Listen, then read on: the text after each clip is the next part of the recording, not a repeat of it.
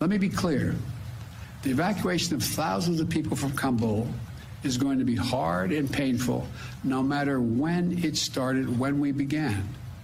It would have been true if we had started a month ago or a month from now. There is no way to evacuate this many people without pain and loss of heartbreaking images you see on television. It's just a fact. It is not a fact. And I want to break down that lie. Of all the things that you hear about Afghanistan, I needed this to be front and center. This was going to happen no matter what. Now, this is delusion from Joe Biden and his team, but you should understand how deep the delusion goes. Really, let's not call it delusion. How deep the lie goes. The hate for Americans that is embedded in people like Joe Biden, is embedded in Kamala Harris, and is embedded in Jen Psaki. Do I think they actually hate people? Yes, I do. But when you're willing to lie to the American people like this, what else am I supposed to call it other than hate? If you have another name for it, I'm willing to listen. But when I say it's hate, you're lying and you know it. Just to get an idea of how much this permeates across the Biden team, this is Jen Psaki, the White House press secretary, answering a question from Peter Doocy over at Fox News. But does the president have a sense that most of the criticism is not of leaving Afghanistan, it's the way that he has ordered it to happen by pulling the troops before getting these Americans who are now stranded?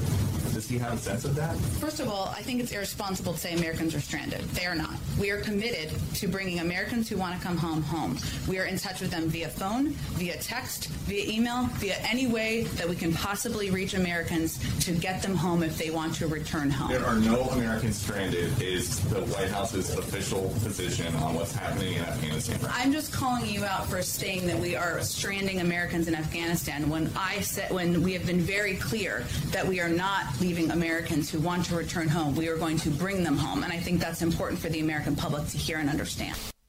Is she out of her head? Americans aren't stranded? Well, of course they're stranded. They're behind the Taliban line, my word, Taliban line. They can't get through checkpoints. They're not getting to the airport. Ron Klain, the disappointment of Hoosiers all across the state, can brag about how many people they brought home. You shouldn't be bragging about it. Everyone should already be home who wants to be home, as they like to say. Because this should have happened 2 months ago. Of course they're stranded. Taliban won't move the deadline. Won't move the deadline of getting out. Well, then I guess we're going to have to put some bullets through some Talibani heads. But since Biden won't do that, I guess we have no choice. We got to get out. Bye. All those people who couldn't get through. Right now, people are stranded. If they then get collected, they won't be stranded. But of course they're stranded, and they've been stranded for the last days.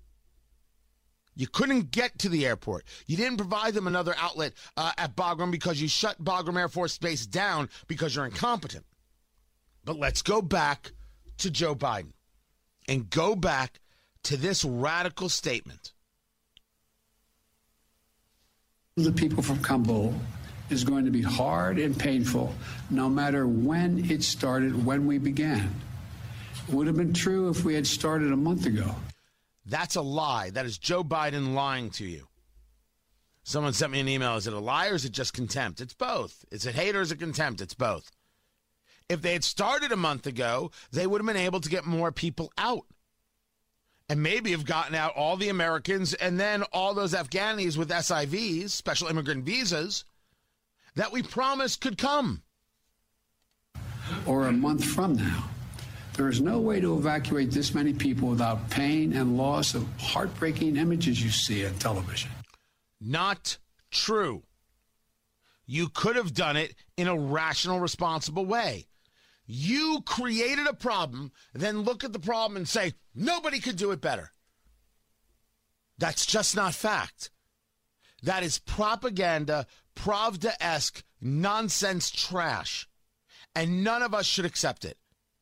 And anybody who does accept it, well, that's somebody who's willing to accept lies as truth. They want to talk about Trump? lying. This is the granddaddy whopper because it's predicated on the idea that no one could do better. Oh, this is just the way it had to be. This isn't the way it had to be.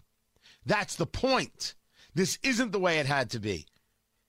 Your bad policy endangered lives. It's like Joe Hogsett saying, well, crime's up all across the country. What are you going to do? That is not the reason crime is up in Indianapolis. That is not a buck stops here comment. That is not being taking a look at how you have handled things and done things. That's saying, oh, well, it always has to be this way. No, none of it had to be this way. And that's the point to remember going into 2022. That is a lie from the commander-in-chief and one that should not be tolerated.